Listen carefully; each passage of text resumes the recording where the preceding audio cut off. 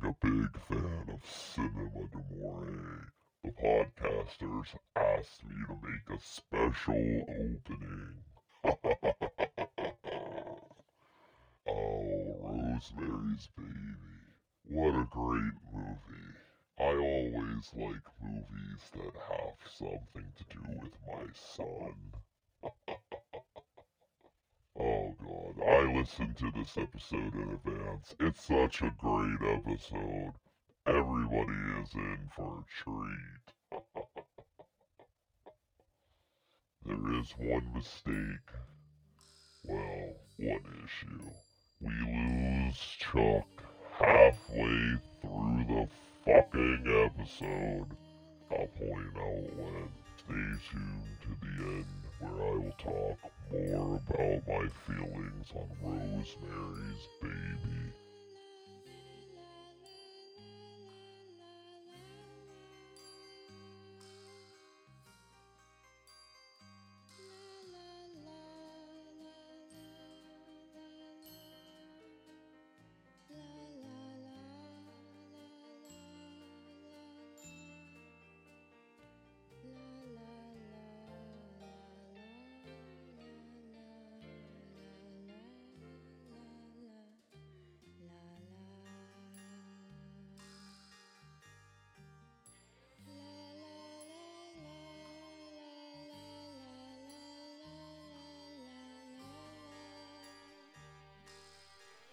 Welcome back, pod people, to a brand new episode of Cinema d'Amore. I'm your host, Justin Morgan, and I'm here with Chuck.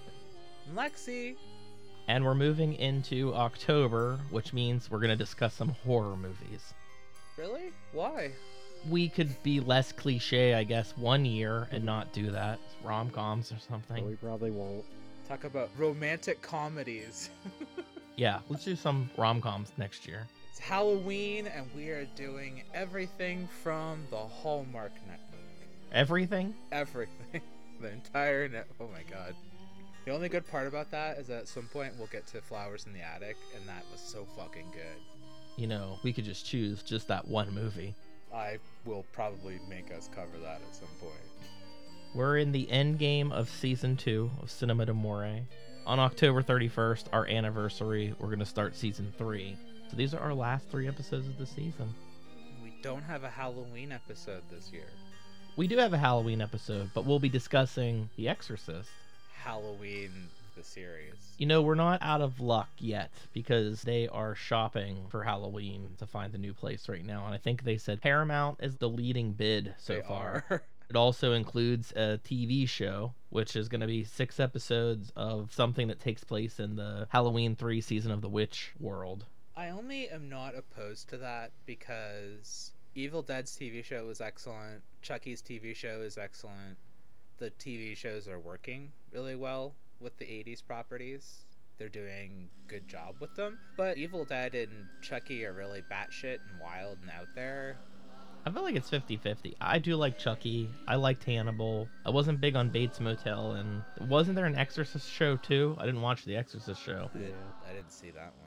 Bates Motel was weird. I wasn't a fan of it. I hated it. Yeah, okay, that's Add that to the list of things I hate. I just hated it. There's something with that actor, I don't know. I want to like him, but also, like, he's hard to like. Maybe that's a good thing, because the characters he plays are supposed to be hard to like. You have to like him now. He's got the autism. Oh, God. And he yells and makes inappropriate gestures and sayings because, again, he's got the autism. I am a surgeon! I am a surgeon! I am a surgeon! I am a surgeon! Dr. Hahn, I am a surgeon! They had a trailer where I guess his girlfriend is a lawyer and she's also autistic. So the tease was the good doctor meets the good lawyer or something like that. I was like, you're adding a meaning to the word good that's not good. What do they think autism is? They think autism is Rain Man. Everyone still thinks that that's just Right. it. They're like savants. Like every single person that has it has magical abilities. Rachel's autistic. Let's drop some toothpicks and ask her how many there are. It's my favorite Bob's Burger bit. Count the toothpicks. 100. Oh, there's 3. Jesus, you're the worst kind of autistic. You should make her do that, and she will be good at it, and then you'll be like, wait a minute, we lived in Vegas together, what the fuck? I've done that to her. You dropped the toothpicks? Yeah, yes. And then did you say, now pick them up? And then I give her a lot of shit about Sonic the Hedgehog. How does that tie into being autistic? Autistic people are obsessed with Sonic the Hedgehog. Oh, I guess I'm autistic then. Yeah, that's what I said too, because wait, I'm like really into Sonic, and I'm like, oh, am I autistic? Because I'm really into Sonic. Yeah, you gotta stay off YouTube. You're getting into a dark place. I've walked into some stuff I shouldn't. We're getting into demons, our theme. I believe Chuck came up with. Is that right, Chuck? Was that you? You blaming me? You came up with this. I didn't come up with All demons. you. This was your discussion. This is all. I blame you for this. I'm not blaming Chuck. I'm not blaming Chuck. You're trying to. You said this is Chuck's theme. It is a mutual theme that we all agreed on, but I'm asking who's the person who came up with the idea. You. It wasn't. I said ghosts. You said, let's do The Exorcist. And I said, we all agreed to that. And then you said, should we do demons or possession? And I said, we should do possession. You have a shit memory, Lexi. You really do. I do not. I do not. I remember very clearly this conversation. I was pro ghosts, so why did that fall through? I was pro ghost. You had your own idea, and I think Chuck's the one that said, how about demons? And I was like, you want to do that? Might have happened that way.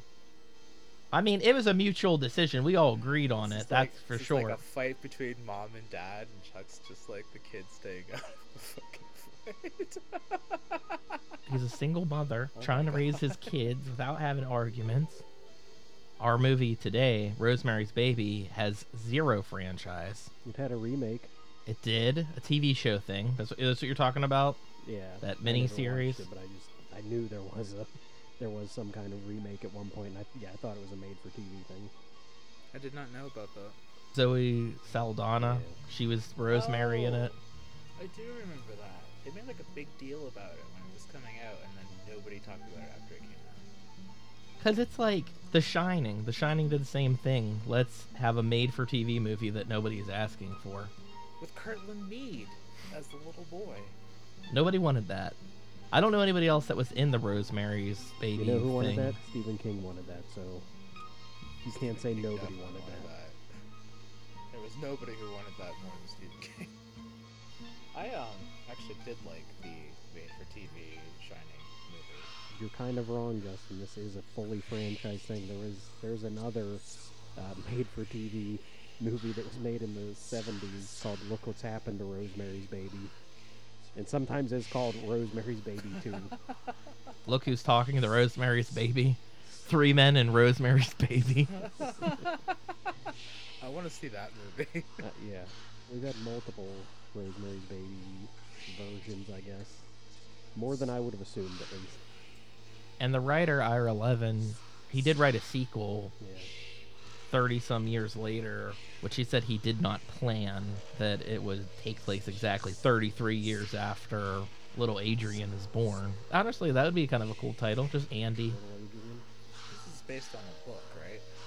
Yes, it's called Rosemary's Baby Okay. by Ira Levin. And actually what's really strange, 2 weeks from this recording, Steph took me to go see Chuck Palahniuk for his new book, and out of the blue, he brought up Rosemary's Baby. It's one of his favorite books and one of his favorite movies. I just think that's crazy because it's literally the next episode that we're going to record on the podcast, and we've had this planned for a couple months now. We were in half-price books, and I found the sequel book, but I didn't buy it because it looked like garbage. It might be garbage. Well, I mean, yeah, not the quality of it, but the physical quality of the book itself looked terrible. I was like, I can't even justify spending the $2 on this. It follows the book pretty well, from my understanding. I did not read the book, but I've heard the story a million times about how a lot of this is going to go back to the head of Paramount at the time, Robert Evans, who's like maybe one of the most influential people of that time, of the 60s. I guess 60s and 70s, because he's also notorious for when they were editing The Godfather, when they saw the first cut of The Godfather, he told them to make it longer. So you don't usually get that coming out of a producer's mouth. At the time, because Rosemary's Baby, and we'll get into all the crime of Roman Polanski too, because why not? I feel like we have to. What? He did something? You didn't hear? No. We'll talk about it. At the time, he was the director that Robert Evans was gunning for to direct this movie because he really loved the style. Roman Polanski, it was huge into skiing. Mhm. So he said, hey, I got this skiing script that I want you to read. It was for Downhill Racer, I believe. Or I'm making that up. He came and he gave him the script, also gave him a copy of Rosemary's Baby. He's like, can you read that first, though, and get back to me and tell me what you think about this book? Polanski read it that night, and he was hooked. Just goes into the Robert Evans manipulative person stories. I mean, this is the guy, too, that when they were making this movie, and they had cast Mia Farrow, because Roman Polanski was more like artistic in his style, he was a lot slower, and the movie was starting to go over budget because he wasn't making his days, so it was going longer and longer and longer. At the time, Mia Farrow was married to Frank Sinatra, and Frank Sinatra, he was livid. He did not like the script of Rosemary's Baby. He's like the patriarch that's in this movie, where he was just controlling and like, I don't think you should do this. I don't think this is the right movie for you to do. I don't see Frank Sinatra enjoying Rosemary's Baby. It sounds like it's up his alley. As the movie got pushed back farther and farther and farther, it was actually coming to a head with Rosemary's Baby. They actually ended up being released on the same day, but he was greatly trying to convince Mia Farrow to drop out of the project. He did not want her doing it. She was so distraught she was really going to do it. And Robert Evans is the one that took her and showed her these dailies. And he's like, this is the best goddamn thing that I've ever seen. This is going to be the biggest role of your life. Like, look how good you are. That detective shit that Frank Sinatra's doing, it's garbage. Trust me. He actually served her divorce papers while they were filming Rosemary's Baby. So they got divorced. The movies did come out the same weekend. Rosemary's Baby was a huge blockbuster, and the detective didn't do shit. So she kind of won that. Sinatra was a piece of shit. I mean, it's not anything new, but it's like, God, like, every time I hear some fucking story about Frank Sinatra, it's like, God, he was such a garbage human. There's not really, like, a whole lot of great things about him, like, other than the fact that the guy could fucking sing. That's all you needed back in the day. I know, right? He's not even, like, the worst person in this story. I know what we're getting into here. There's a lot of shit that's revolved around the director, Roman Polanski, that is outside of Rosemary's Baby for the most part. But this was another movie where he was trying to get his wife, Sharon Tate, to get the role. It ultimately ended up going to Mia Farrow because they liked her better as the more naive, more panic-driven type person, which I do. I think she's perfect for the role. I think that she fit it well. This movie comes out in 1968. It's a year later that there's the Manson killings, and Sharon Tate ends up getting murdered in his house. That's awful connection number one. Oh, the way that you said it made me think that Mia Farrow was killed as well in the house. I'm like, I didn't know. No, she lived on. She married Woody Allen. I was gonna say, I'm like, I thought Mia Farrow like lived a while and stuff. I was like, I didn't know about that. Yeah, she has her own weird problems with people with kids. Yeah. I was also going to bring up, they shot this movie, well, the exteriors at the famous Dakota Apartments in New York, and that's the same place that John Lennon got shot outside of. That was 1980, so obviously that's 12 years in the future. But when Sharon Tate was murdered, the Manson family, they were actually inspired by Helter Skelter from the Beatles. I don't know, it just ties together in a weird way. Playing 3 Degrees of Kevin Bacon here. It's like 2 degrees of murder with Manson.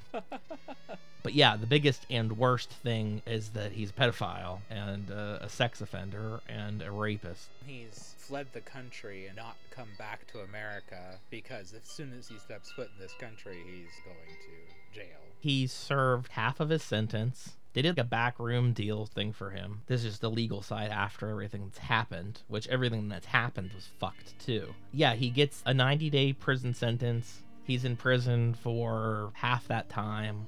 He's allowed to travel still because he was working on other movies. There's a picture of him out at a bar having a good time in some other country. It kind of got back to the judge that they were like, we got to put him back in jail longer. People aren't happy that he's just off scot-free living his life with his shortened sentence. When he heard that, the notion that he was going to be put away for a lot longer, that's when he fled. He fled to, I think, France or something. And he was actually arrested 2009, I think. Was it Sweden? But he was actually arrested for these charges. They were dropped after a year, and the United States wanted him extradited back to the United States, and they wouldn't do it. So that's why he's still... Yeah, I remember that.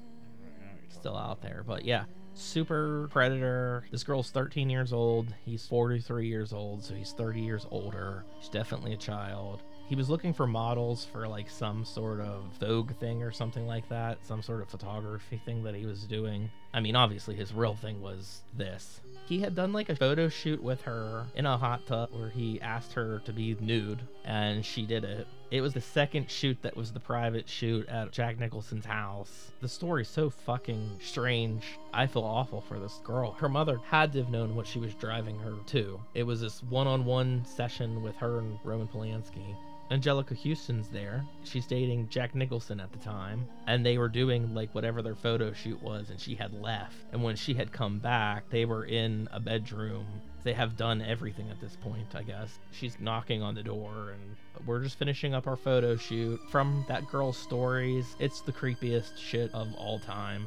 He is a great filmmaker, but that doesn't make any of this stuff go away. He's definitely... Great, you're good at making movies. And you rape children. It's amazing what people will excuse. Because you have a talent of something, yeah. And he's been allowed to do it for like the past 50 years. It's astonishing. He's still making movies, isn't he? Oh, yeah, definitely. He won the Academy Award, I don't know what it's called, the French one, and that's the one where the girl from Portrait of a Lady on Fire, like when he won it for directing that movie, she got up and left the award show. Guy's like almost as bad as Phil Spector in a lot of ways, and it's like he's out there making movies, and it's like, okay. As far as I know, it doesn't seem repetitive like a serial predator, but one's enough for me. One is too much. I understand he had a tragedy occur to him. Too. He is the victim of a tragedy, but then he's also created a victim of tragedies. Does that excuse your...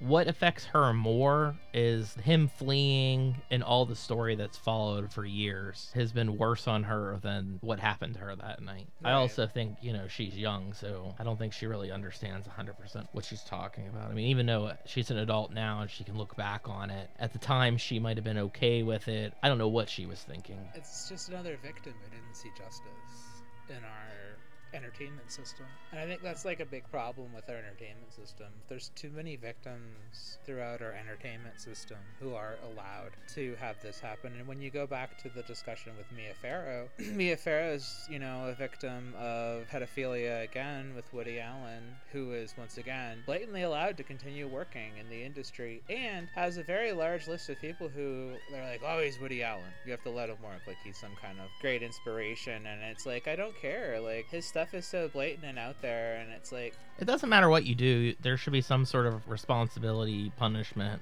I mean, I guess with Woody Allen's thing, it's a little bit more difficult because it's not on record. It could be hearsay. Blatantly, hooked up with his adopted daughter.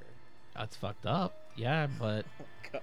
He married her at legal age. He was not blood related to her. I'm not defending it. I'm just saying, it's creepy. You definitely get creepy. Let's not even talk about the fact that most of his movies are about fucking underage girls.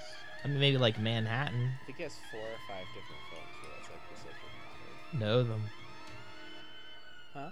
Know them. Be able to name them. I'm not into Woody Allen enough. I watched a documentary about it where they listed them, and I was like, okay. For Roman Polanski, that petition that was made for them to forgive him of this crime. There's a famous article, I'm trying to remember the newspaper or whatever that published it, but it was written by Harvey Weinstein as to why Roman Polanski should be allowed to come back to this country and direct movies again. Yeah, what the fucking It would be him, yeah. They had a petition and like so many people signed it, and then people came back on it. Natalie Portman was one of the ones that was like, I didn't know what I was signing at the time. Pretty much everyone you can think of. He's Definitely like, I thought I heroes was of yours, writing- I Lexi. thought I was signing a paper Yeah. that said Roman Polanski's a terrible person. That's what I thought I Yeah. was signing. Yeah, I signed the wrong thing. Asia Argento signed it and it said the same thing. Wasn't she a victim of rape too? Yes. Something happened to her. Guillermo del Toro, he signed that thing. David Lynch signed that thing. Harmony Korine signed that thing. So many It's people. disappointing. I don't like hearing that. So many people signed that thing. We talked about Chinatown before, which is another great movie. Kind of didn't dive too much into. Background on that movie has like a really sordid history.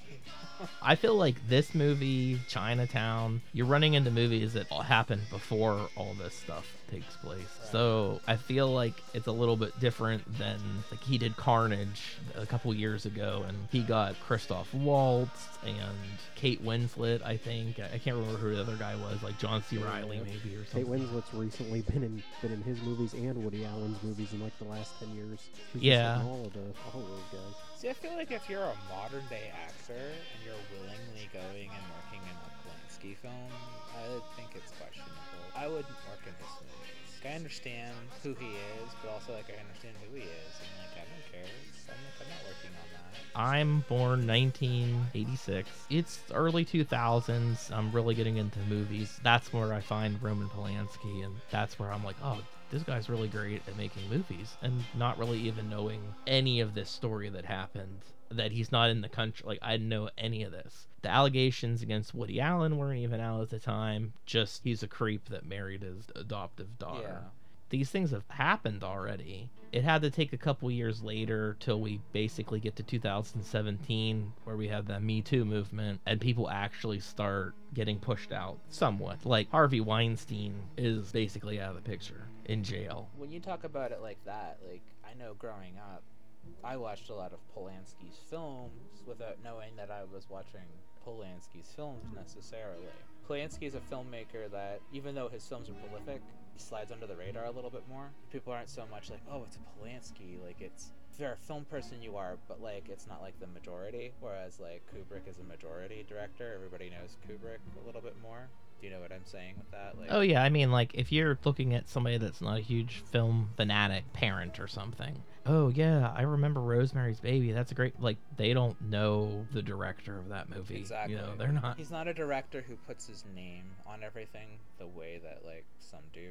I feel like Knife in the Water, Repulsion, this, Chinatown, The Pianist, Tenet, they all feel like him. They do. They all feel like his movies. The Pianist is like one of the most beautiful movies I've ever seen. And that's probably his last big movie that I can think of. Such a good fucking movie. And once again, I didn't realize that was him.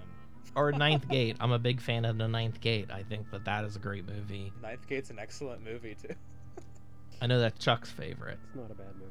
Is that a joke or is that slight? I can never tell with you two. No. I like it because it's basically the same kind of formula as Rosemary's Baby, but with more ambiguity at the end. Information is there, and you have to piece it together. With Rosemary's Baby, which I would hope most people know the plot, but maybe people don't. I don't know who's tuning into this episode. It all revolves around the fact that this young couple, primarily the woman Rosemary, has been impregnated by the devil, or so she thinks. And I think that this movie actually plays out in such a great way of, it could be paranoia to an extent. And the horror in this movie is a lot worse. Like, the main idea is like, oh, what if you were impregnated by the devil? But that's not the worst thing that's happening to this person in this movie.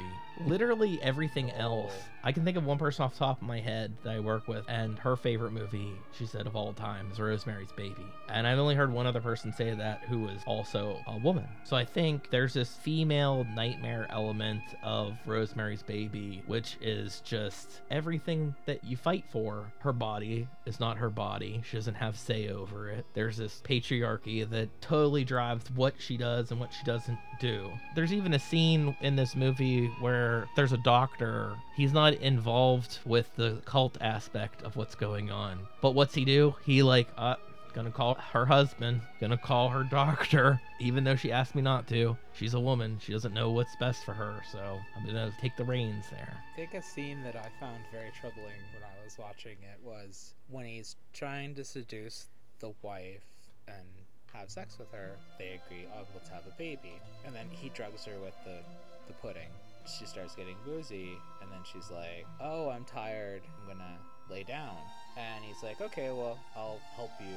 And she's like, I'm sorry I ruined the evening. He's like, no, like, don't worry about it. Like, just lay down and go to sleep. Like, that's the way that scene plays out. And then, obviously, like, we see, like, the cults come in and, you know, engaging with her. And the demon is doing his thing with her.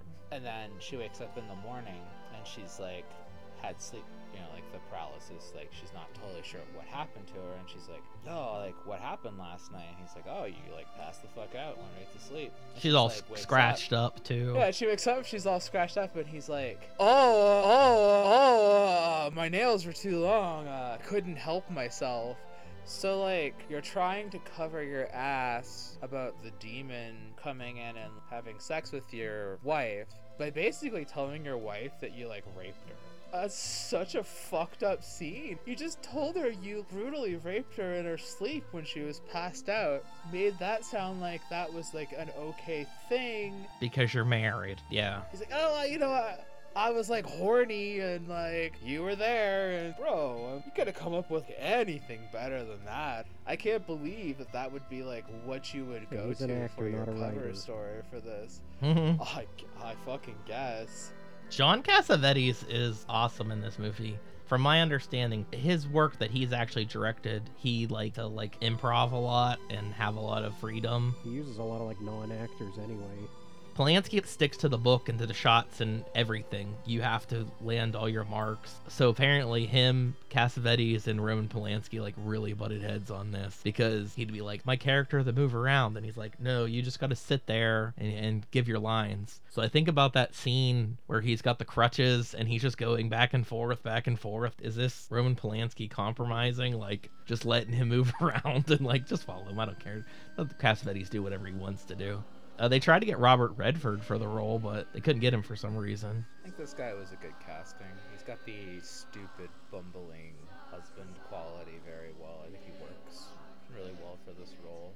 He's an idiot. He's gonna flub the secret the whole time. This guy's gonna fuck it all up. The movie does a great job at weird things are happening, but maybe it's in her head a little bit. This whole conspiracy that you have, it's their first night in their apartment.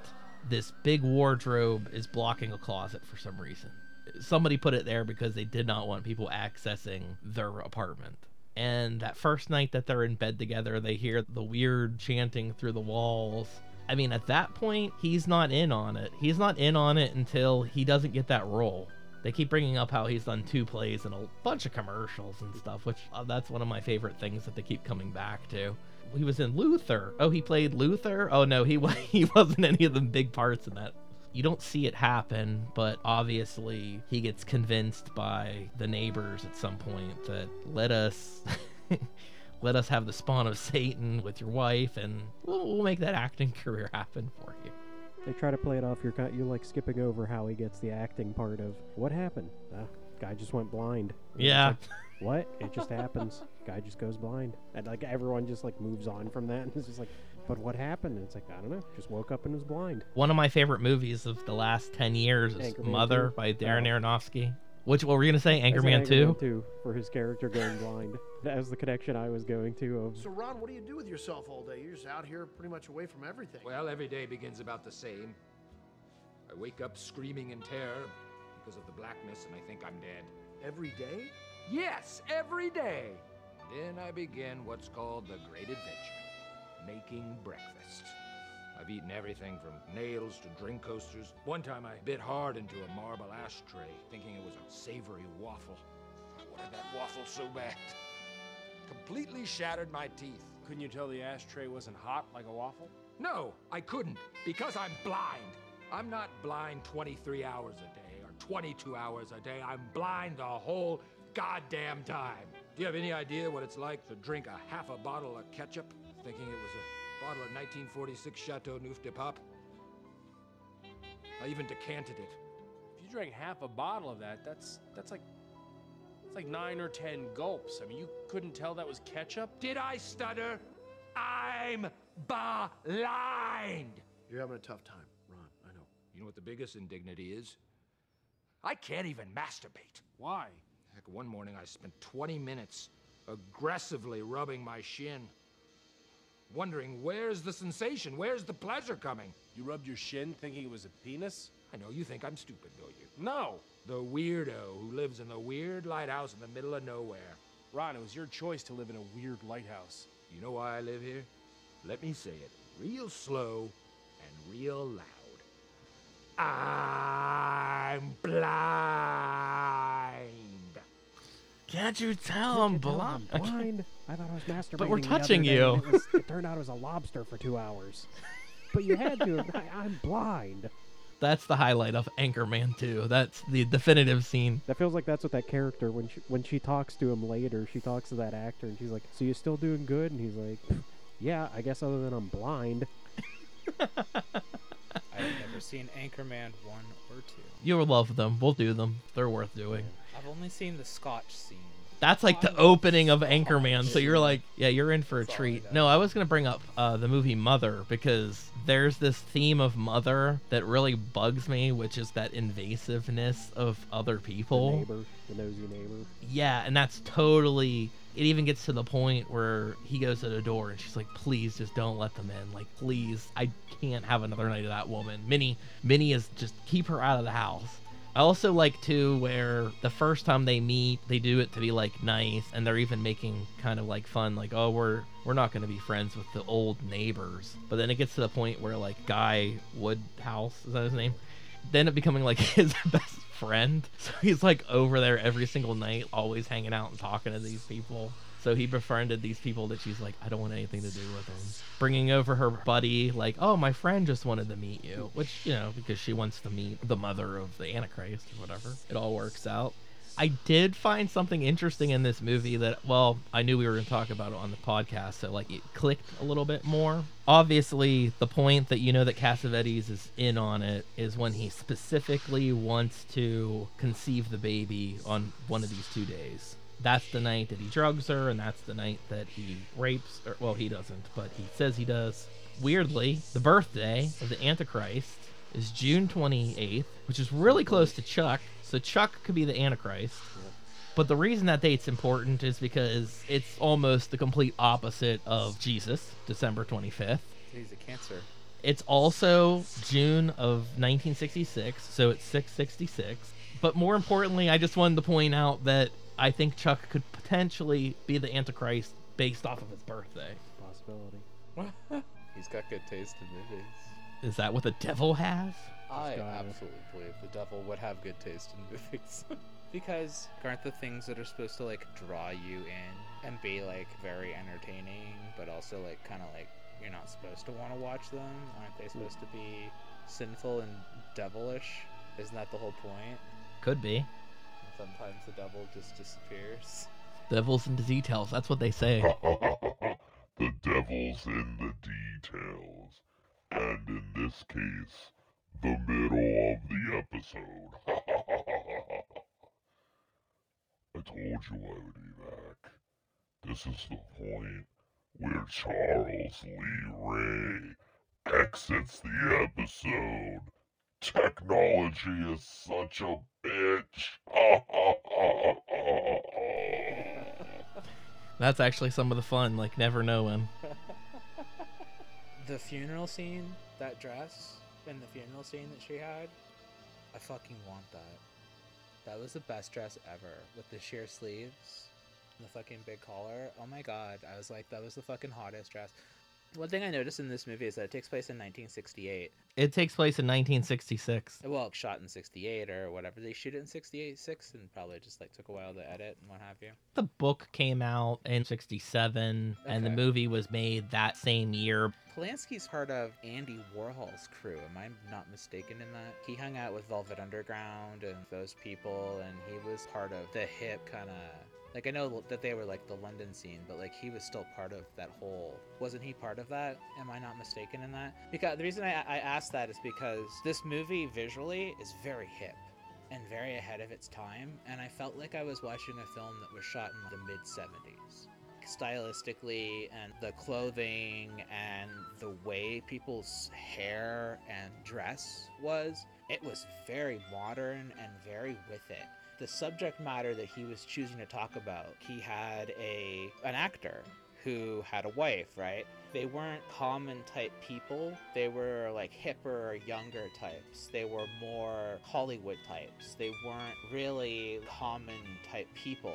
So the film that he was kind of making was a really hip, cool, fresh film that had a really great visual style. So even though it's a film that was going to get released in theaters, I can see this being a film that would have really captured a hipper, cooler audience. You know what I'm saying? I see why it gets a lot of praise from film people. What does she say when she cuts her hair? It's Vidal. Vidal Sassoon. Yeah. Yeah. She says it 3 times. It's And Vidal I Sassoon. love that scene. I love when she cuts her hair. She's like, it's Vidal Sassoon. Everybody gives her shit for it. Dude, that shit's so funny. Like, that was one of my favorite parts of the movie, was that. But there's a lot of jokes like that throughout the movie that are those kind of very hip, with it, modern things. And, like, the way that he dresses her in the movie, she's so fucking with it. Like I said, like that funeral scene with that dress, oh god, that dress was so fucking good. So fucking modern and so like hip as well. Like even though it was a funeral dress, that's not a funeral dress. I'm like, that dress is way too hot for a funeral. That's too cute. Like it was too not funeral. It was Hollywood funeral. I don't know exactly where their money comes from. I guess I don't have enough of a background on these characters. But if he's not a successful actor and she's a stay-at-home wife, they have to come from a rich family or something. It has the visual style of the way that we do things now. When we make a movie and they're like, oh, we're 2 young people who just got our first home. And you and I are sitting there looking at it, we're going, who the fuck can afford that? Yeah, like they have the dream apartment in New York, really close to Broadway. It's a fucking loft with like a brick wall on one side, and you're like, there's no way that you could possibly afford that's a $4,000 plus apartment. When Cassavetes is like, let's celebrate, I'll go down and get ice cream, you know that it's relatively close for him to do and come back. Right. Well, and she said all the theaters were within walking distance, and like that would be like a, you know. They're right there looking at Central Park. Right. These are some of the most expensive places that you can live in Manhattan. Well, think about the design too, like the production design, not just the costumes, which are hip, the furniture and everything. Yeah. Like once again, the use of color. It's an incredibly bright film, but the color scheme is very of the mod scene. Like that late 60s, early 70s Andy Warhol mod scene from like fashion of that time period. The colors that are being used, the greens, the blues, the pastels. There's a lot of pastels that are like very of that time period. All of her clothing and like the hairstyles and things like that. But also all the people on the street. Every person is dressed very hip. The girl that she talks to in the laundromat, super fucking with it. Super hip-like clothing. If you understand the fashion of that time period, everybody in this movie is way too fucking hip. And so, like, you have to think about it, looking at it like what we were just saying, where it's like watching a movie where we're supposed to think these people are moving into like a shithole apartment, but everybody in the apartment's wearing the most hip and modern clothes of the time period, and everybody's dressed like they're like all work and like. The neighbors are the old money. Besides the other girl that she meets in the laundry room, I mean, there is the scene of her birthday where she invites people that are her friends, and that's the only time that you really get to see her friends, and they're exactly the people that you're describing. They're the hippest of the late 60s. Actually kind of an interesting scene too, where they're talking to her in her kitchen and she doesn't look well, and they're like, maybe you should go to another doctor and quit taking this doctor's advice because you don't seem well, Rosemary.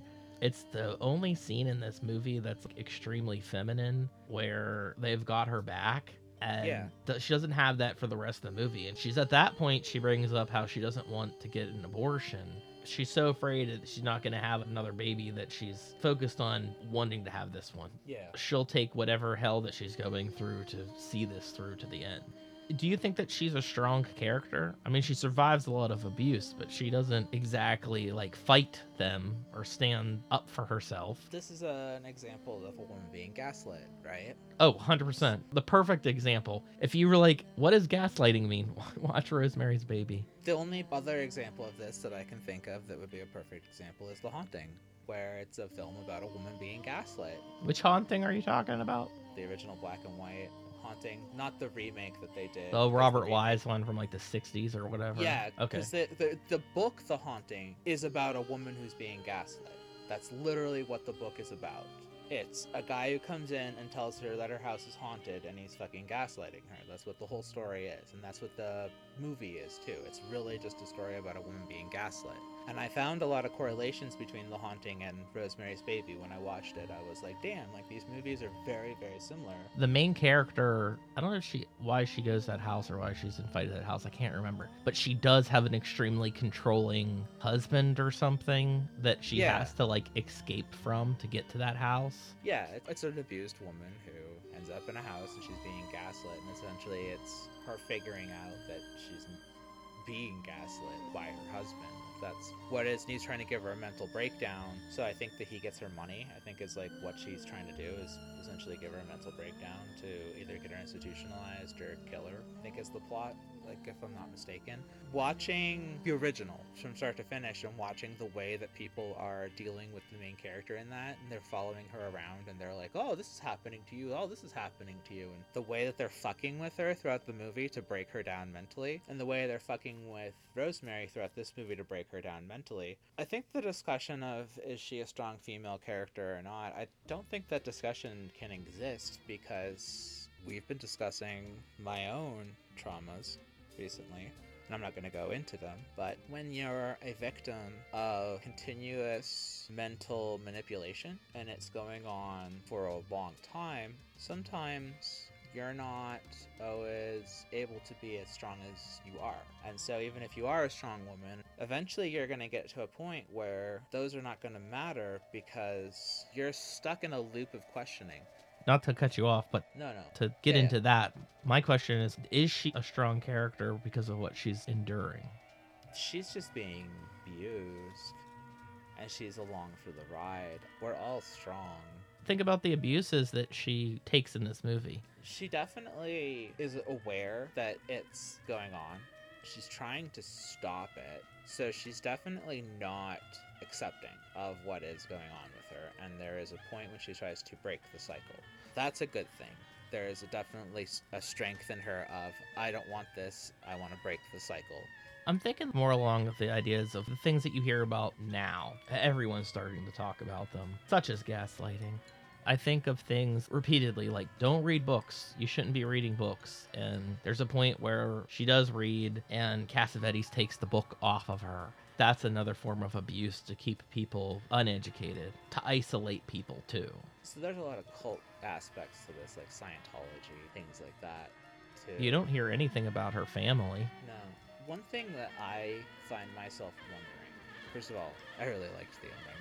On this watch, I didn't really remember the ending quite as well. And when she goes and opens the closet and goes down the corridor and finds that the cult is legit and everything that she thought was real is real, and they did take her baby from her and it was Satan's baby and all that shit, and she's like, you're rocking the baby wrong.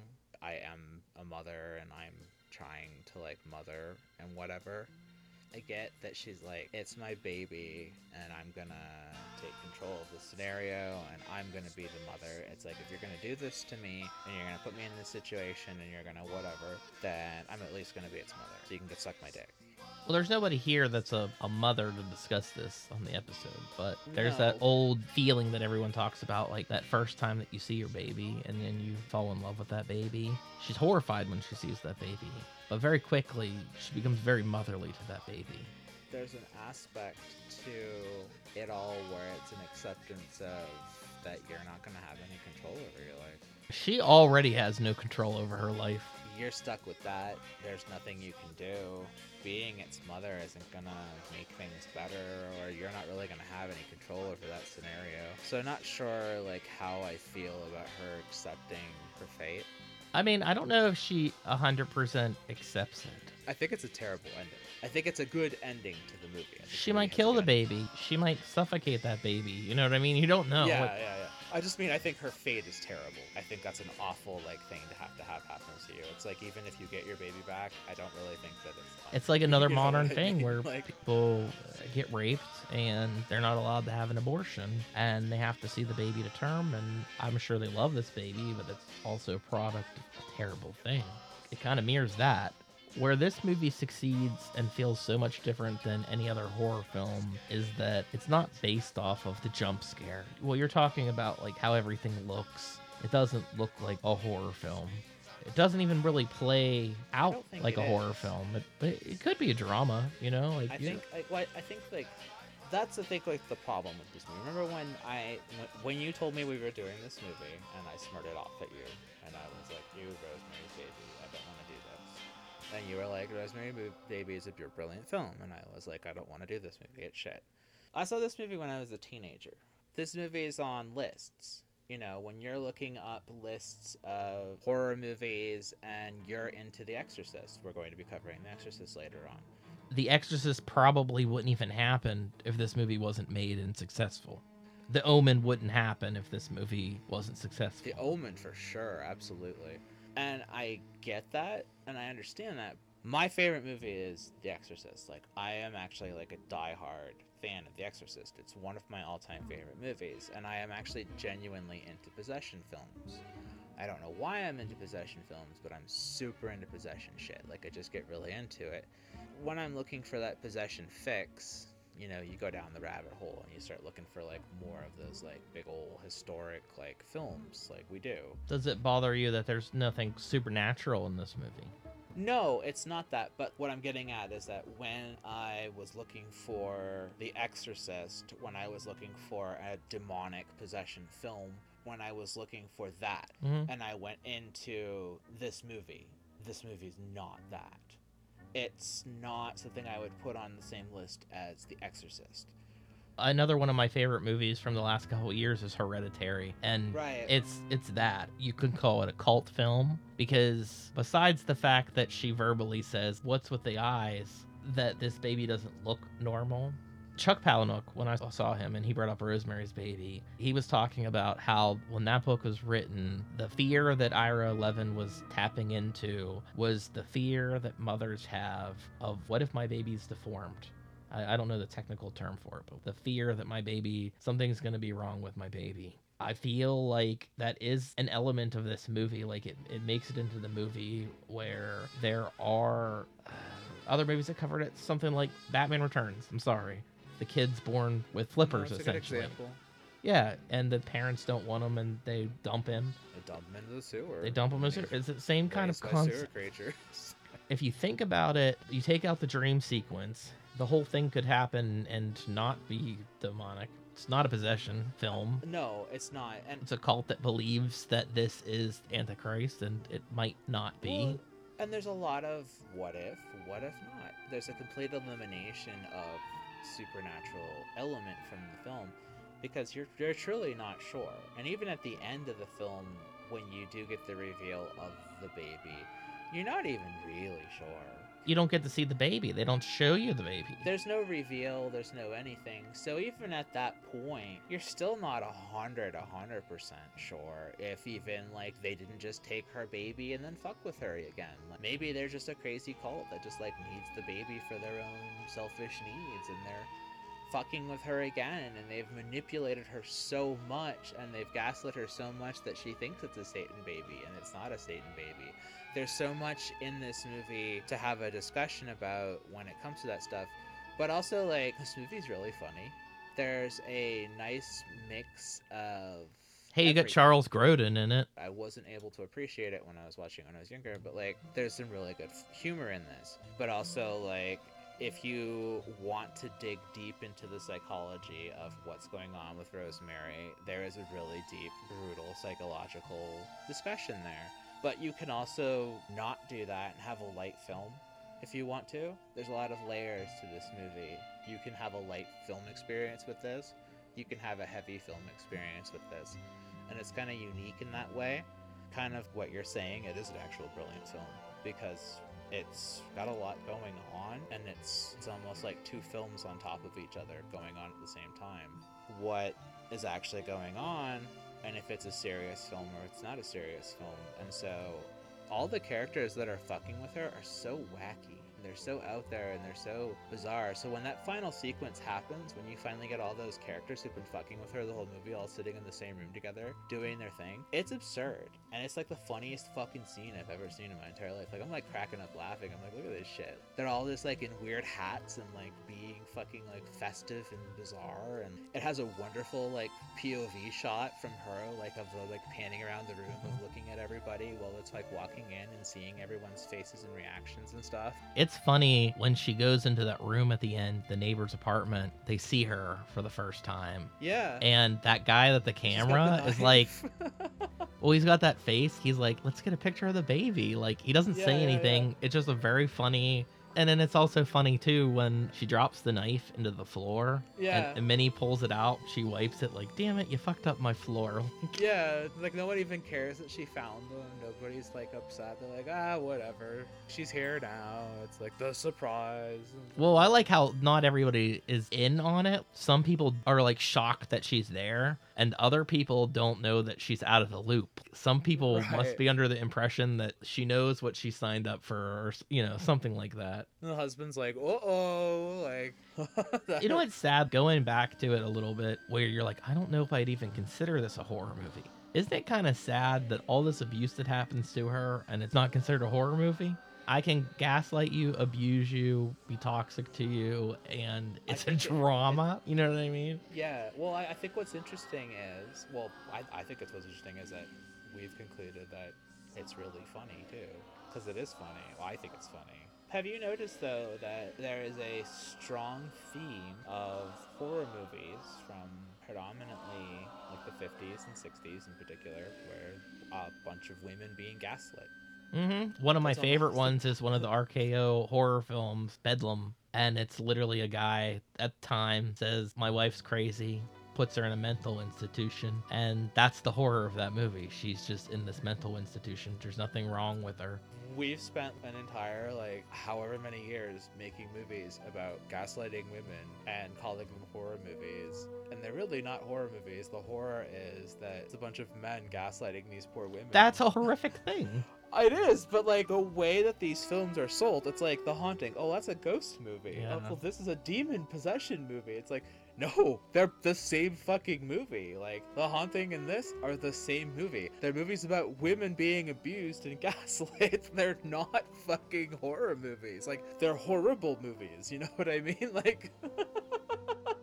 Pray for Rosemary's Baby is the tagline for this. It's the marketing. And the whole marketing is like, what if you were giving birth to Satan's baby or whatever? But there's so many more things that are like actually more horrific that happen in this movie. She befriends somebody who dies. It's another thing that I really like about movies like this that don't have to spell everything out for you.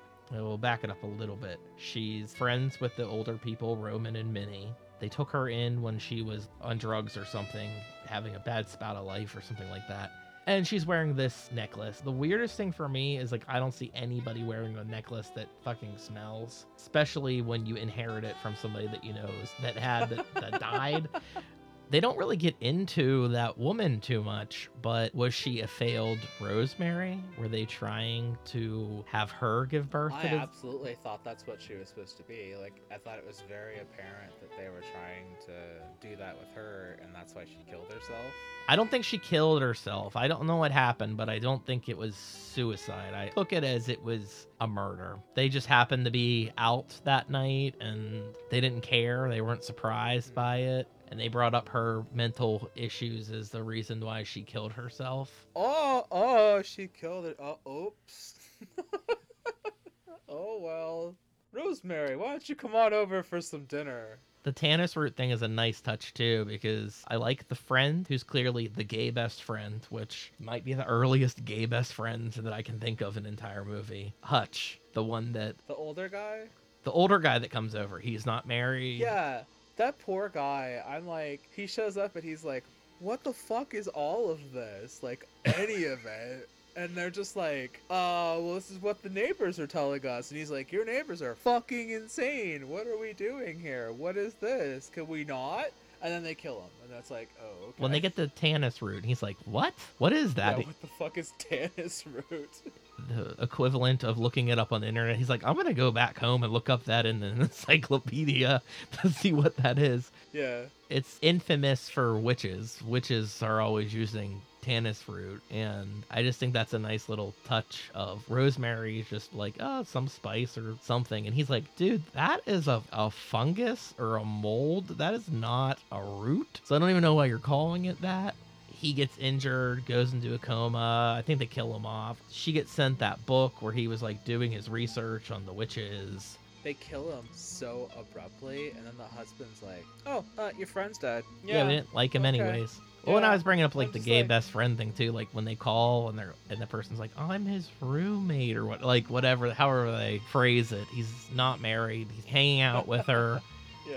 John Cassavetes' character is ever concerned that they're having an affair or anything like that. Like, you know what I mean? Like, he's totally feels comfortable and safe around that guy. Everything in this movie, there's so many layers to things where they don't have to go too much into depth about. And those are some of my favorite things in movies, is whenever they can give you enough that it builds all this shit that's going on. You don't have to have everything spelled out for you. You don't need to know what Hutch is doing when he's at home, when he's trying to figure all this stuff out. When you get to the culty, like, I'm always being watched aspect, you know, when she goes out and she's using the phone booth, and the phone booth scene's really good. yeah, and that guy, at first she thinks he's the her doctor, but then he gives her that creepy She look. just keeps watching her, and then she starts going into like a random conversation about nothing, and then she's like, yeah. So Yeah, you have to pretend that you're on anyway." the phone to, you know, back in the day, I guess. And then he like walks away, and then she's like, yes, I need to talk to someone. That's Bill Castle, who is a producer of this movie. And he's a director too, and he made a couple horror movies. And he was one of the directors that the studio was pushing for directing this. Robert Evans said had he directed it, you know, no offense, it would have been a bunch of jump scares and crap that you've seen in any other horror movie. Basically, like, I like the guy, but it would have been kind of garbage if he would have been, you know, behind the camera. The very idea that anybody read this and thought of it as a horror movie, like, the only horror element is the kid being the devil. Doesn't come until the end of the film. I think the horror is everything that's happening to her throughout the whole movie. Well, then I agree with you, but like, I think that's more like psychological. I mean, you could I don't argue think that it's and be fair right. to call it a horror movie. Like, I don't think it's fair to throw this into like that section of the store. The box art and the way that it's been marketed for years, that this has been marketed as like a straight up solid horror film. Once again, this is a movie that deserved like some Academy discussion. The cinematography is excellent, the color is excellent, the acting is excellent. This was a film that deserved praise from the Academy. This is a film that's a standalone. Obviously, it didn't get sequels. We've talked about a few little whatevers, but like, it's not a film they tried to franchise. Like, they didn't try to do it like Exorcist and all this kind of shit. It's that same discussion that we keep having about horror. Horror is not shown respect as a genre the way all these drama and like all these other things are. This is a example of a film that goes above and beyond horror. This is a exceptional piece of filmmaking that is a standout in its genre that deserves people discussing it. It should be discussed in film school. It should be discussed in Well, let me ask you this. Do you think other this is places. Mia Farrow's best movie? I can't think of other films that she's in. It has to be. There's nothing else that really comes to mind. It's kind of similar for whenever I watched Hereditary. I thought Toni Collette was fantastic in Hereditary. And I knew that even though she put out one of the best performances I've ever seen her do, there was no chance that she was going to be nominated for an Academy Award because she was in the art house horror film. Because that's another movie that it's primarily drama. unfair. They've got to stop this. I have this discussion with you all the time, and I know you're going to tell me like it's probably a distribution thing or something. It's probably a distribution thing. But like, genuinely, like, I didn't hear the why question yet. You know? Why isn't there a criterion of this? There Why is. Isn't there? Is there? Yeah, there is. Is there? Okay. This one deserves like a proper criterion. This deserves discussion. I'm disrespectful, and I apologize for being rude about it. Genuinely. It usually is. Like, this is a Paramount Pictures movie. If Paramount holds onto the rights and they don't want to license it out to Criterion, doesn't matter how good of a movie it is, they can't put it out. This idea with this movie here and then The Exorcist. These are movies that stand above their genre. They're not horror movies. Like, yes, they are horror movies, I guess, but like, they are exceptional films that deserve to be looked at as films first and have the discussion about them as a film. And then if you want to go, well, what genre do they go under? Like, that's fine. Do you know what I mean by that statement?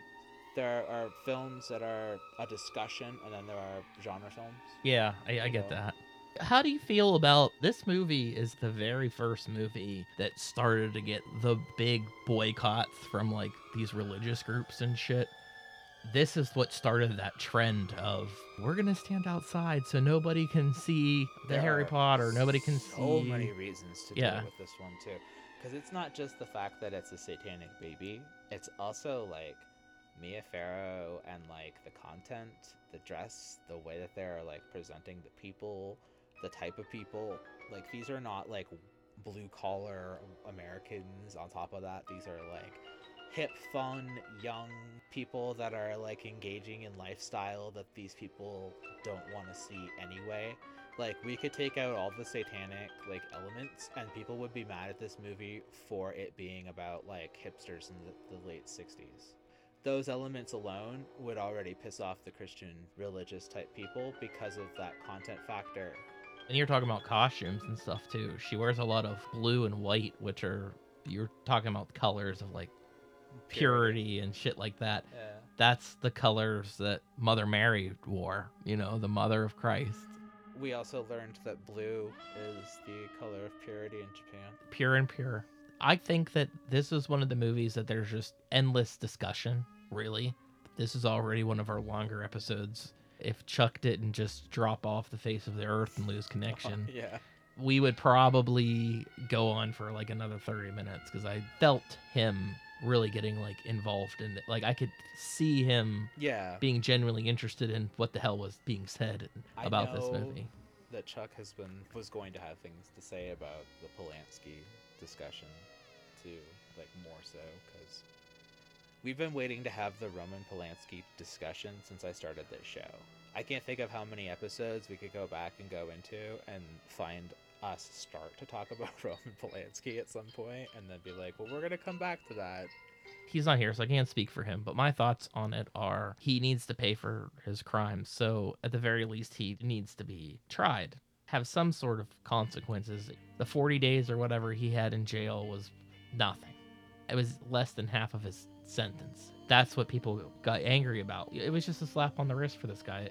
It's less than half of his sentence, and his sentence was a bullshit sentence to begin with. He admitted to it. It seemed like he was going to be taking responsibility until he realized he wasn't going to get maybe as good of a deal as he thought, and he fled. I don't stand by his actions, and I don't care if he stops making movies. We have the movies that he made. Rosemary's Baby, Chinatown, Repulsion, some of the best movies like before any of this shit has happened. Yeah, maybe we lose The Pianist or something like that. I like that movie. I'm not saying it's a bad movie. I think it's a great movie. I'll go that far. But yeah, these people don't get a And I'm not, pass I'm to not, do like, whatever they sitting here want. going like, please give us The Pianist and then get rid of him either. I'm like, I guess we lose The Pianist, but like, it is a really good fucking movie. That sucks. It's like, he's a fucking good filmmaker. You know, this is like the discussion that I have with you almost every day, and it's really frustrating. I'm over here like transgender every day. I'm like, I can't deal with this celebrity anymore, and you're like, why not? And I'm like, because they hate me. It's like, what do you do with that? What do you do with every day? Right, you cut off the things that you already have attachments to. I grew up with Marilyn Manson. Marilyn Manson is incredibly prolific and important to me. Like, as a musician, he was an incredibly influential part of my life, and he's a rapist, and he's, you know, has all these sexual assault allegations coming out, and it's like, I guess I gotta cut that off, but it's also like, it's an important part of like my life. Okay, I can cut that one off, but then it's like every single day, it's like I gotta cut off this guy, and cut off this guy, and cut off this guy, and cut off this guy, and it's like, what do I do when every single day I have to cut off a new celebrity, I have to cut off a new whatever, and it's like you hit a point, and then it's like, well, you have that discussion of it's like, well then, you know, separate the artist from the art. Sometimes, but then sometimes not, because, like, sometimes the crimes are just so fucking severe, or sometimes they're so fucking out there. Or what do you do with Kanye? Like, Kanye is one of the most brilliant musicians I've ever listened to. Musically, he's an absolute talent, but also, like, he's losing his fucking mind left, right, and center, and it's like, No one's do I helping. Yeah. continue? Do I continue supporting the music and giving him money, knowing that that money is going to go towards him losing his mind and nobody helping him? Like you just said, like, nobody's helping him, but also, like, if you keep giving him money, it's going to keep going to these behaviors. There's so many discussions on so many different subjects: mental illness, straight up rapist. Russell Brand over here, everybody's like, well, he shouldn't have had his YouTube channel demonetized for, you know, raping people. It's like, and Russell Brand should what, get a fucking pass because he's a fucking funny guy and said the Jeffrey? Like, you gotta be fucking kidding me. What do we do with great art that's made by fucking garbage? This is how I feel about it. If it bothers you, cut it off. If Roman Polanski made another movie, I'm not saying that I couldn't be excited about him making another movie. I'm saying I'm okay that if I don't know of what else is continued. The director always gets tied to the movie or what the project as like the auteur, like they're the ones that are piecing everything together, and I think to an extent that's true. But this is just as much the most important Mia Farrow movie. This is one of Robert Evans' biggest movies. The writer, Ira Levin, like when he died, I don't know if he's dead or not.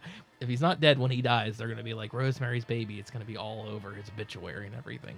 Cut out what isn't going to make you happy. You can take other people's feelings into consideration, and you definitely should. You don't want to contribute to the harm. So like when you're saying, do I want to buy another Kanye album and fund that and support that?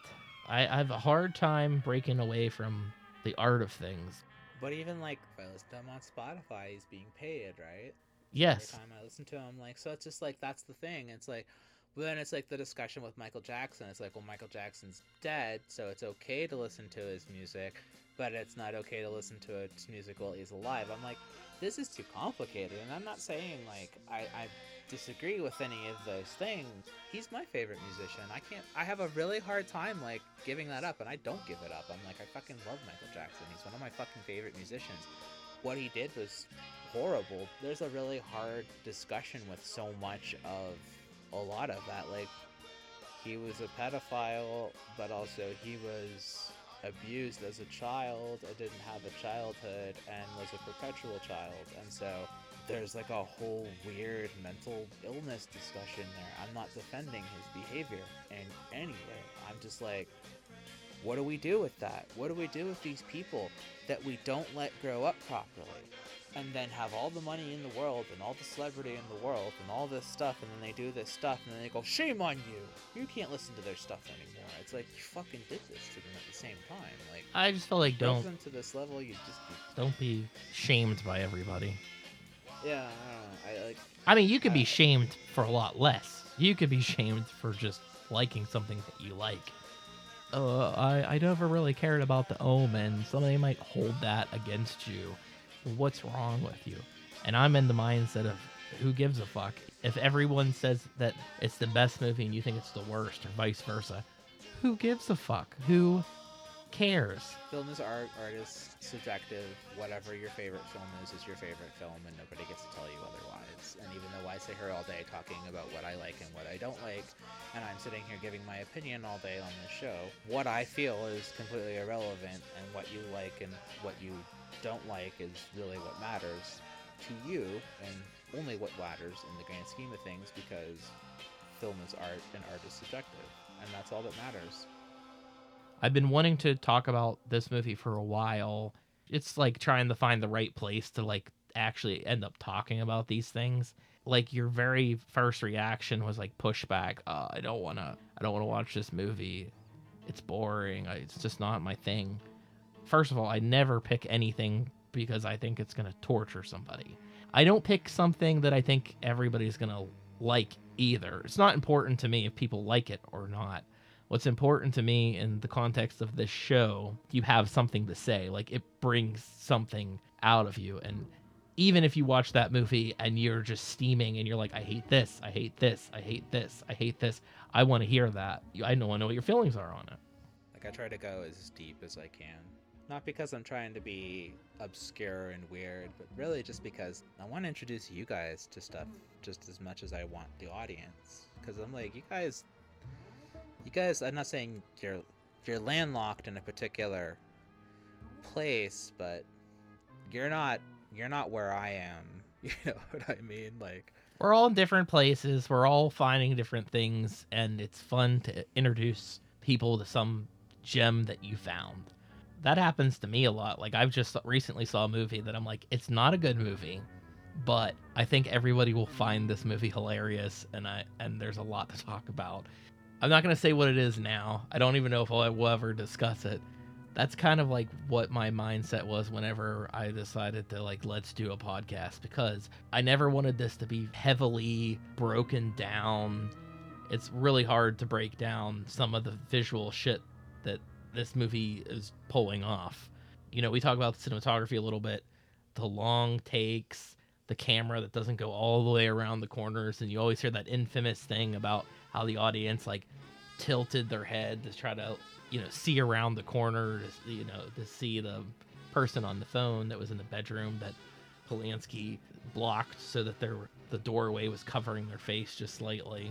There is stuff like that you could bring up.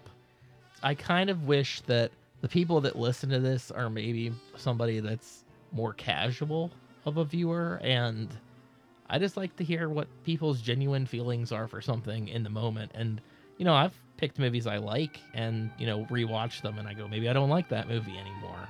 You know, I have a lot of problems with it. Sallow is a prime example of something I'm like, that was the worst movie I ever saw. I fucking hated it. Second time I watched it, I'm like, that might be a brilliant movie, and it's the best thing that I ever saw.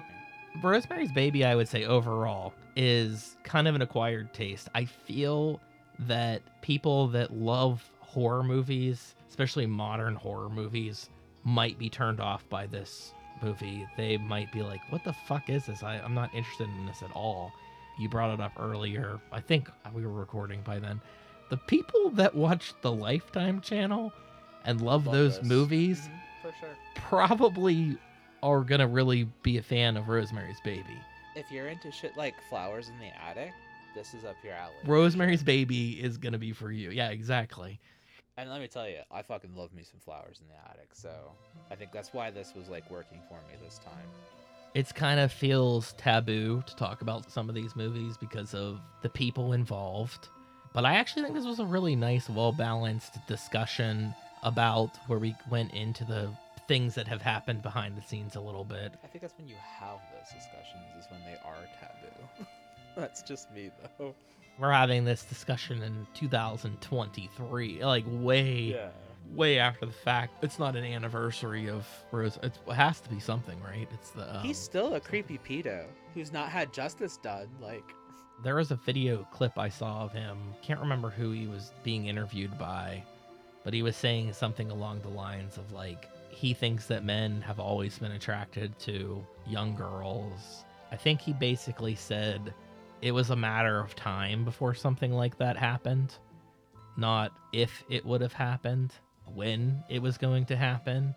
Men are disgusting, and eventually we're all just gonna rape little girls. You just gotta accept it.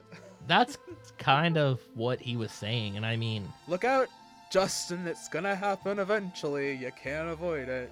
I mean, it might end up being buried, but I feel like if he was still with Sharon Tate, he would have continued that relationship, and, you know, nothing else would happen. But no, she was pregnant. I'm not in defense of the guy. I know you're not. I'm just like... Although everything that you get is like, it's Roman Polanski's this and Roman Polanski's that, and... Yeah, they gotta stop selling it like it's like that's a selling point. But then also, too, if you see something like Rosemary's Baby and you want to watch the bonus features, you're gonna have to listen about Roman Polanski. Once again, 68, it's a little different. Like, it was pre his whole thing, I guess. I don't know. Yeah, okay, that, at first I thought you were saying something else. Do you accept, like, his work before his behavior as... I accept his work after his behavior, but I'm not involved in hiring the guy or giving the guy money to make his movies. I feel like I don't care to cut him off. It doesn't matter. I think you let a lot more go than I do, though. Possibly because this is how I feel. You brought it up earlier where you were talking about how, like, every single day it's something else or somebody else. And I usually am very, like, up to date on the news. Well, I watched some today, but, like, there were a couple days in a row where I didn't even bother watching it. And I just felt so much better. You know what I mean? Just letting go of things feels a lot better. No, I don't think that people are perfect, but I don't think you're entirely judged by listening to a song or something or watching a movie. I recommend Hereditary. I recommend Mother, and obviously Rosemary's Baby. But if you're looking for something that's kind of like Rosemary's Baby or thematically like Rosemary's Baby, those are pretty good ones. I also think that this movie is very similar to Gone Girl that we discussed in the whole gaslighting aspect of it. I'm going to recommend the original Haunting. I'm going to recommend the remake. No. Oh, God, please, no. No, if you're looking for gaslighting, the original. The remake has no gaslighting. And read Shirley Jackson's book. Yeah, Shirley Jackson's book is the way to She's go. his tit. Yeah. That was a good first episode. I doubt that Chuck's episode, we're talking about the whaling next week. Or are we talking about yours? We're talking about yours. I can't remember. Mine was 2012, I believe. So Oh, maybe you're next. 2012.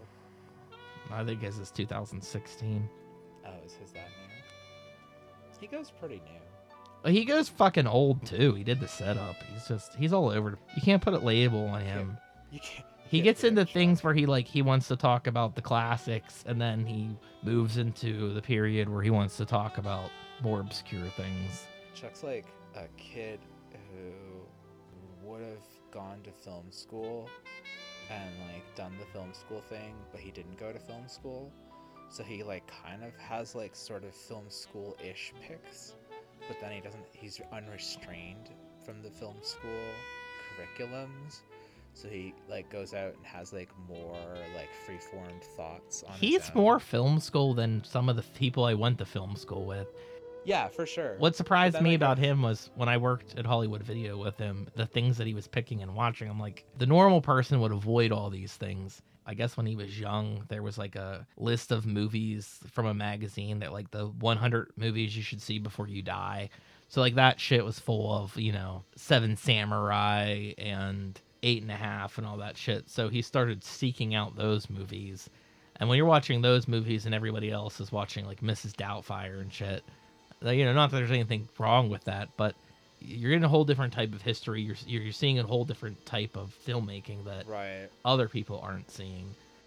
He's over here taking an AFI, and we're over here watching like garbage. Well, like what you were talking about, you bring up that I'm film school, and I think I'm the version of film school that, well, probably not enough. I'm not analyzing stuff enough. I'm not breaking things down enough. The history teacher, like cinema history, that person would be so happy with the shit that I was watching. But like the actual people that go to that school and they have their favorite stuff, they fucking hate that. Like they're like, well, we're gonna watch The Tin Drum. Everyone lost their shit. They said it was the worst movie ever. And then I watched this years later after film school when I have time to actually watch these things. I'm like, that was a fucking good movie. What are you talking about? Why was everyone so mad about that movie? Maybe even if it's the lowest form of studying, just watching it and not asking anyone to have an opinion on it, I think that you go back and you see what influenced things and it becomes more interesting. I don't think older films are as bland as people think. The ideas that people have about older... I love old film. I think they're thinking of like the time where everything was like blacklisted and... God, I can't think of anything more bland than the fucking era we live in now.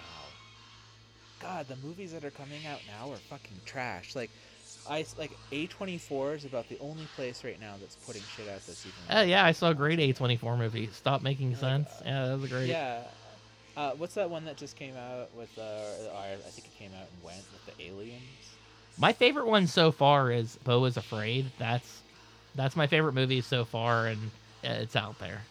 Do you know the movie I'm talking about? It had like the worst marketing campaign ever. I think I told you guys I wanted to see it, and it was about aliens that came and took over our planet. They Oh looked shit! Like little pink blocks. It was probably such a like, limited release. It's I know what you're talking about. A woman married one of these blocks. They don't talk or anything. It's like a fleshy looking block. Yeah, and like they seem to just like exist in our world, and they took over our planet. We don't do anything anymore because they did everything for us. There's a really, really, really good article that everyone should read that GQ just put out. It's an interview with Martin Scorsese. A bit of it's about mortality and like how he stepped away from like the studio because he didn't want to be making content. He wanted to be making things that were personal to him. And he's like, now if any movie's made and it's a personal movie, it's considered an indie. And, you know, that doesn't get the marketing. And all these big movies now that they pour all this money into, it's just to make money. I don't even think there's anything wrong with the superhero genre, but it's not the genre that's the problem. It's the studios. Like, The Flash is a prime example of a movie that, what the fuck? They were just trying to make a buck. That was a good discussion. Everybody stay tuned. We got 2 more movies. Oh, God. I never can remember the name of my movie. All I know is that it's Mexican. It's like The Devil Won't really Stop or something. I can't remember. Yeah. And then we're doing The Wailing, which is a Korean film that I keep seeing pop up, which I probably would have watched over the course of the last couple months, but knowing that we were going to cover it, I held off on it. And then season 3, we start with Exorcist on Halloween Day. Thanks, everybody, for listening. Bye, Chuck. Bye. Bye. He shall overthrow the mighty and lay waste their temples. He shall redeem the despised and wreak vengeance in the name of the burned and the tortured. Hail Adrian! Hail Satan! Hail Satan! He chose you out of all the world, out of all the women in the whole world. He chose you. He arranged things because he wanted you to be the mother of his only living son. His power is stronger than stronger. His might shall last longer than longer. Hail Satan! No! It can't be! No! Look at his hands and his feet. Oh, God! God is dead! Satan lives! The year is won! The year is won! Oh my god, what a great fucking episode. I'm so glad. I am so fucking glad that I gotta be a part of it. Oh my god. It actually ran long. So expect an outtakes episode in the near future. Oh. Oh, what a picture. What a picture.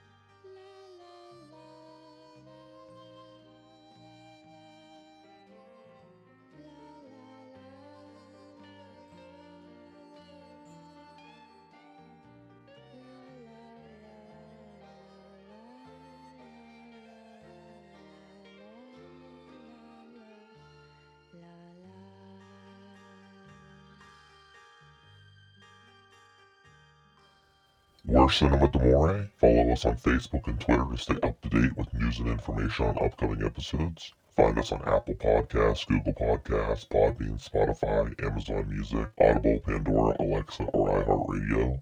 It would be greatly appreciated if you subscribe to our podcast on your platform of choice. We also appreciate feedback, so rate us, review us, and let us know what you think. And above all else, thank you for listening.